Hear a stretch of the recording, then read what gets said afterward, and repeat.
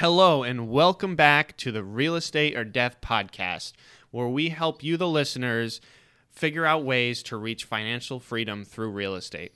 And today I've got another great guest on, so if you could go ahead and introduce yourself, that would be great. Sure. Hey, thanks, Max, for having me. My name's Sean Amaral. I am a realtor with Keller Williams Realty, Coastal.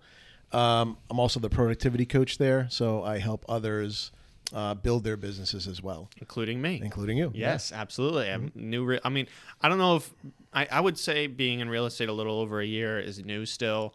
I'm not really sure when you bridge that gap from being new. I think probably like 5 years, I think. Once you got 5 years under your belt, I wouldn't say you're considered new anymore. I don't know. It's relative. Yeah. I guess it's really based on the number of, honestly, transactions you do, because you're going to run into a lot of different scenarios depending on what the deal looks like. Right. Yeah. Mm-hmm. And we can get into some nitty gritty stuff about scenarios. I think that would be pretty fun to talk about briefly. But so what's funny is I've filmed 2 episodes of this podcast and I haven't really gotten a chance, or I guess forgotten to talk about the meaning behind the title, like the real meaning behind the title.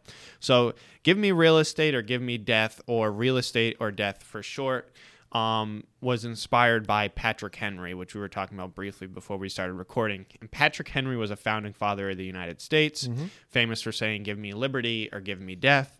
He was a lawyer from Virginia. I believe he was even the governor of Virginia at one point. He may have been. Yeah, and he was he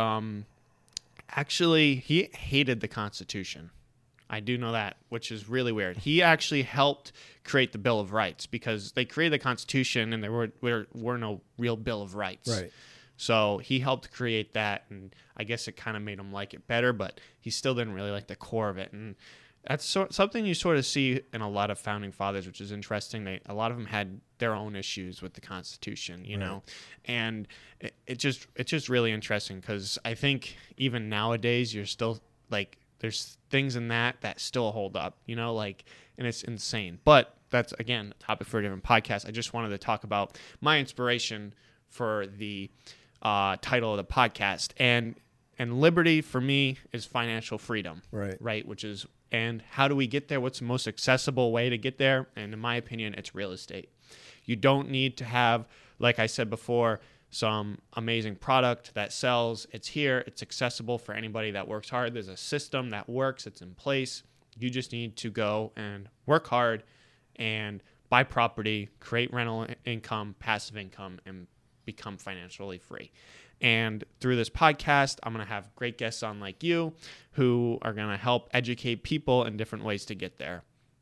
So, Sean, I know you have a really interesting background. So before we get into the questions, if you could just briefly go into your background, maybe as an engineer, and sort of how you got to where you are now. Sure. Yeah. So I'm late to the real estate game in the grand scheme of things. So I started out, I was in the military right out of high school, learned a skill in electronics, went to college as soon as I got back. Then I landed a job at APC right down the road over here. Great company, very entrepreneurial, and it really set me on fire as far as what you could do.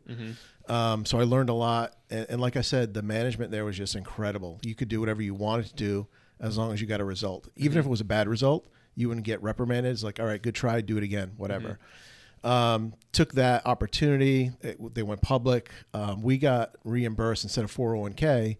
We got shares in the company, which was amazing. And at that point, shares were splitting, doubling. What year did you start working at APC? I'm guessing around 1991 or 92 or somewhere. You did pretty well when they sold the company for $4 billion.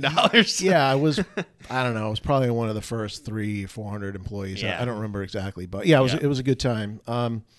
So it was a 5-year vesting period there. So right after my 5th year, a partner of mine, we started our own company. We took our stock options, cashed them in, started a business. We really didn't know what we were doing, but we knew we wanted to do something. So we did a variety of consulting jobs all around the internet. The internet was really fledgling at that point. And we ended up landing on internet security. And so that was our forte. And at that point, trying to set up a firewall and a VPN and all this other stuff was really like black magic. Especially when it wasn't as accessible. Correct. Back in the day. Correct. Everything was kind of like hand built, so to speak. We did have a couple of commercial products. Anyway, we wrapped our services around some commercial products. We pitched our plan to a bunch of venture capitalists. We went to MIT Venture Forum, Brown Venture Forum. We ended up finding some investors. They invested in us. We grew our company from about 5 or 6 people to about 130 in about a year. It was great. I mean, we had a blast. The things that I learned during that, it was about a 5-year period. You cannot learn in school. It was all trial by fire. Yeah. It was all figuring it out on the fly. Fortunately, we found a couple of good mentors, and our investors were also really helpful. So it helped us really, really, really grow as business people and business owners. So I think and where I'm going with this is, I think between my experience at APC and then having my own company, really did inspire me as an entrepreneur. I mean, I think I was born that way. Yeah. And then we sold that company. I went and worked for a couple more, maybe 3 more startups after that. And then in 2010, the market just crashed. Yeah. And then I'm like, you know what? I'm not going to work for anybody anymore. I'm going to just go back and work for myself again. Mm-hmm. So I played around for, honestly, about 5 years trying to figure out what I wanted to do. And I'm like, real estate seems pretty easy, right? When you think about it, right? Yeah, right. And I know I shouldn't say that because I always say it's not that easy. But honestly, the cost of entry is like... is fairly low. It's fairly low. Yeah. Like you can't, I don't know of any other business that you can start for less than $10,000. Right. Right. I mean, when you look at it like that, you're absolutely right. Right. I mean, the class costs $250. Mm-hmm. You got to get your license. You got to pay your dues to NAR, and that's like $700. Right. And then you have desk fees for whatever brokerage you join, and that varies greatly depending on each brokerage and their splits and whatnot. But you're absolutely right. The cost of entry is extremely low. It's honestly, it's a lot less than 10K. It's probably like honestly about 3 or 4 to get in the game. Right. And for a monthly spend with no marketing. But if you had, I don't know, 3,000 or 4,000 for marketing, you're at 6,000 or 8,000. Mm-hmm. So anyway, tell me another business that you can invest $6,000 or $8,000 in and have your own business. I don't even know if it exists, to be honest with you. Right. No. Unless you're starting something from scratch, and then I think that's a lot more expensive. Right. Well, and the thing about real estate is you're entering something that, I mean, you already have a marketing system that's included in what you get as a realtor. You have the MLS. Yep. When you're starting a different business, you don't get that. It's Correct. all you. You bootstrap, you do the marketing, and the MLS is a game changer. Correct. If you look at it from just a business standpoint. You know what I mean? So you get that. It's a huge advantage. Correct. And you have a product and you have a consumer, right? So that part is already there. The system is there. You don't need to create a system. Correct. What you're creating is your own business to plug into that system. Right. So like when I created my 3D printing company, it was all me. I needed to create the website. I needed to create the services that I do. I needed to find the customer basis. I needed to create the capabilities, you know what I mean? And it's similar in real estate, but I didn't need to create a website, and people don't realize how huge that is. You don't need to make people understand what you're doing. You sell houses. That's pretty straightforward. You know, you don't need to, I mean, I was going to say, well, you need to greatly educate yourself, but there's people here. When you join a great brokerage like Keller Williams Coastal, there's people there like you, and you get a mentor who help you get started so you get the capabilities to sell houses correctly and successfully. Whereas my mentor in 3D printing was YouTube. Right. You know what I mean? Great tool. I've learned a lot, but man, it was tough when I was getting started figuring out when a printer broke, because it happens all the time, how to fix it. You know what I mean? Especially when it comes to electronics. Electronics suck, and you know that. I do. You know, like you do one thing and you're like, I don't understand why this isn't working. Right. Yeah. And I guess you could say that in real estate too, but yeah, even writing software, one misplaced comma or whatever, and their whole program is done, right? Absolutely. So you got to go find it. So yeah, but I agree. So, and I think, if you think of it the way you're describing it as, you're plugging into a system that already exists, I shouldn't say all you need to do, but honestly, all you need to do is plug into that system and educate yourself and execute what other people have already done. Right. Right. Right. You don't need to reinvent the wheel in real estate. There's a lot of successful people, and there's nothing wrong with innovating and building on what works for you, what has worked for others. Correct. You know what I mean? Correct. So let's get into the three questions that this podcast really surrounds about. And the first question is, what makes you successful in this industry? I think, well, the first thing that comes to mind is curiosity. Okay. Right. So to your point, yes, you need to learn. You need to be a learning-based individual to succeed in this business, because not only do two transactions never equal, but also the business is always changing. Right. So we've been in a seller's market for a couple of years, probably three or so years. Prior to that, it was mixed, and then prior to that, it was a buyer's market, right? So we may swing around at some point to a buyer's market. If you're unable to pivot and be aware of that change that's coming along, more than likely you're going to either lose market share or exit the business, right? Because you're not going to succeed if you don't grow. So for me, I think curiosity is the one thing for me that keeps me going. I'm always thinking about what's coming next. How can I improve my business? How can I help other people improve their business? Right. Yeah. So I guess that sort of ties into the next question is, why you over other real estate professionals? I'm a realtor. Why would somebody use you over me? Good question. So honestly, I think it's the learning-based part of me. Yeah. I'm always educating myself on the market conditions, what buyers and sellers are looking for. Because honestly, it's not about me, right? It's about them. It's about what's going to get them to where they need to be. And honestly, I don't think of myself as a salesperson. I think of myself as a problem solver or a consultant, right? So you have a problem, whether it's I need to sell my home or I need to buy a home or I need to invest in a home.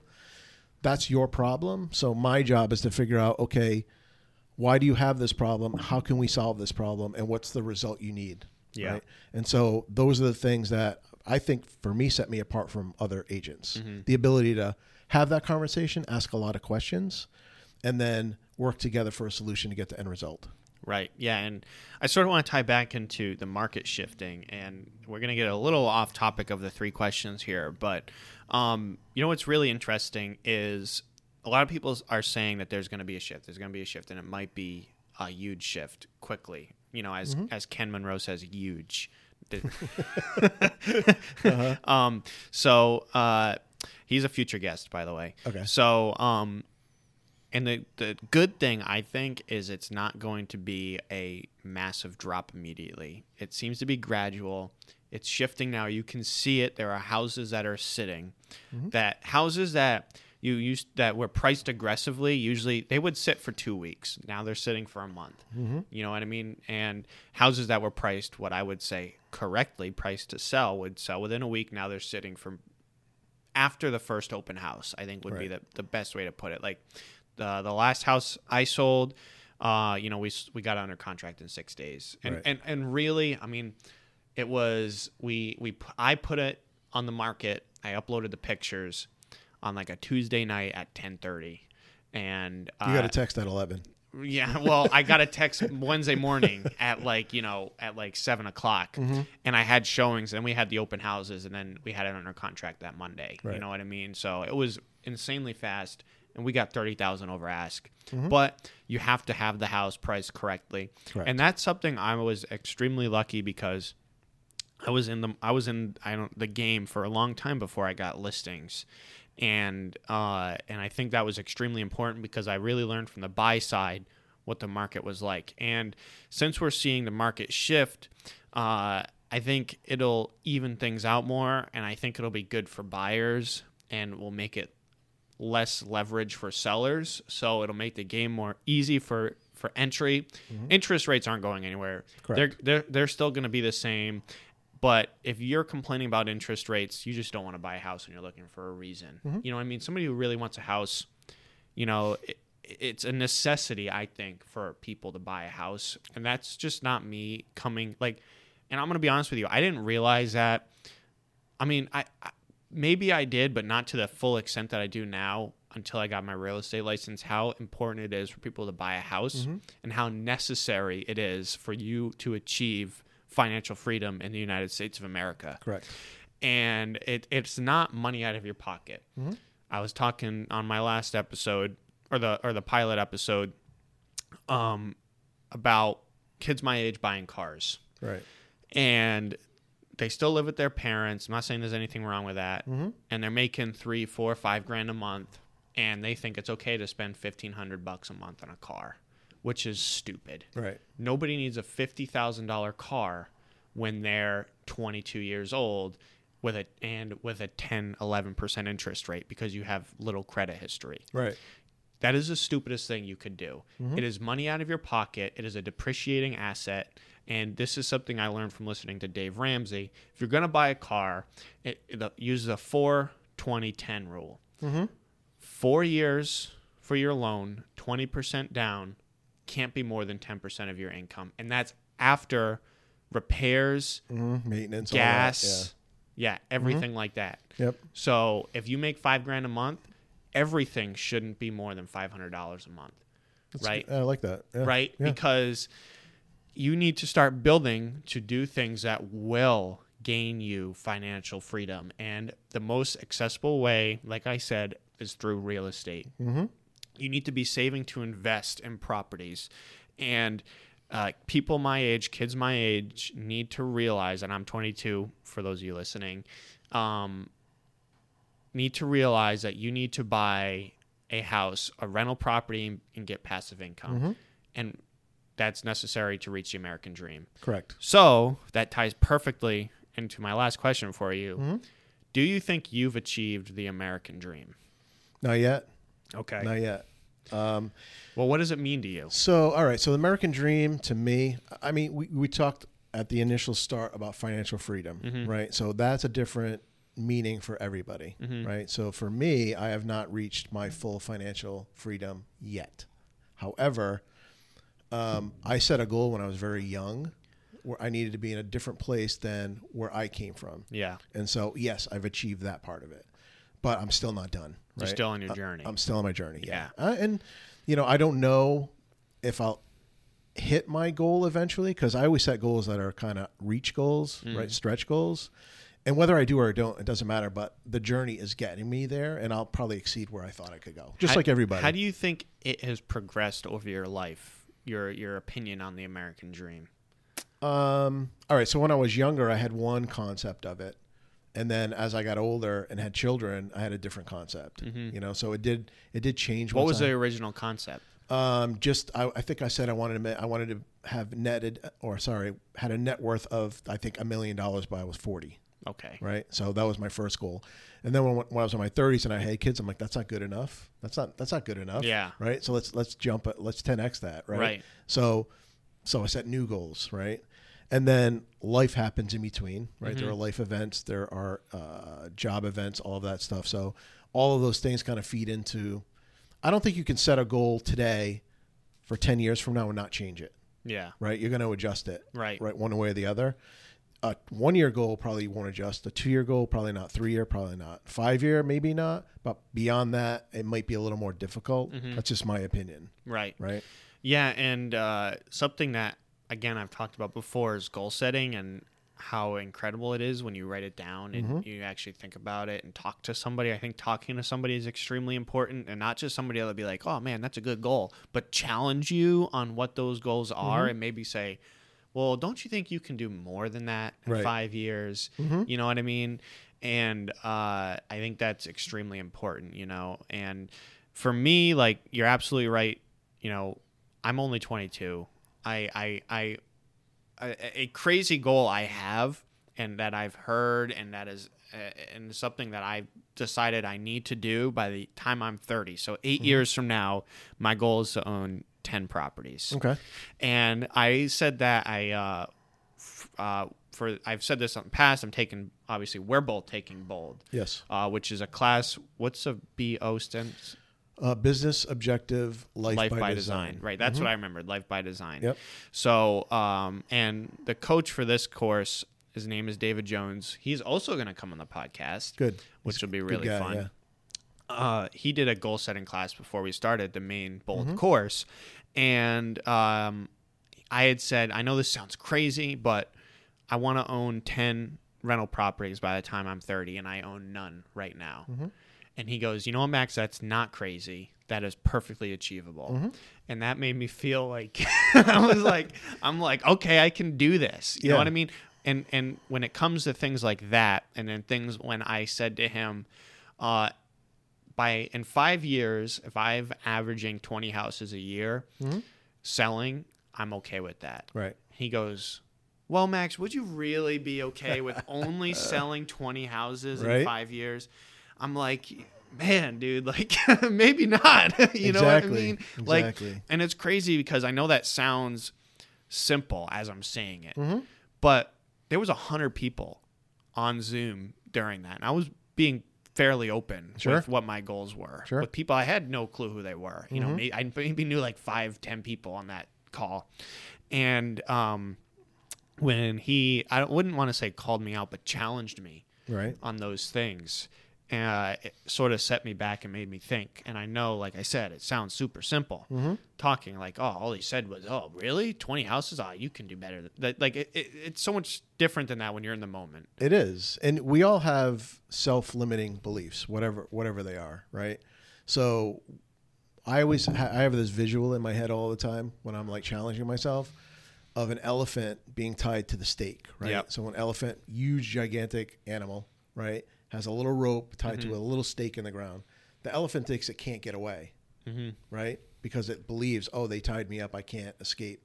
Right. All it has to do is take one step, the stake's out of the ground, and they're gone. Right. So that's kind of when I'm challenging myself. I'm like, are you an elephant right now? Like, is that the way you're thinking? Right. Right. Absolutely. That's brilliant. That is a brilliant analogy. Yeah, I think we've had an absolutely amazing discussion. I think we've discussed a lot in this podcast, and I know it flew by really fast. It did. But it's been 25 minutes. Okay. So absolutely crazy. You know, we talk about a lot of interesting things. You know, these 3 questions: why you're successful, why you, and do you think you've achieved the American dream? I think are really important for everybody to think and reflect on what they're doing. You know, and it hopefully will inspire people listening and inspire you guys, the guests, to become even more successful because like you said, you're still on your journey of the American dream. I'm just getting started, and hopefully by one day I will said that I've achieved that. Yeah. So I really appreciate you driving down here this morning to come on the show. Thank you, Max. Appreciate it. Absolutely. And Sean made the long trek from Warwick this morning. You know, for those of you that don't know, Rhode Island, Warwick's is like half the state, and what is it, like 25 miles away? Yeah, something like that. Yeah, something like that. So, thank you, Sean. You're welcome. And thank you all for listening, and we will catch you in the next one.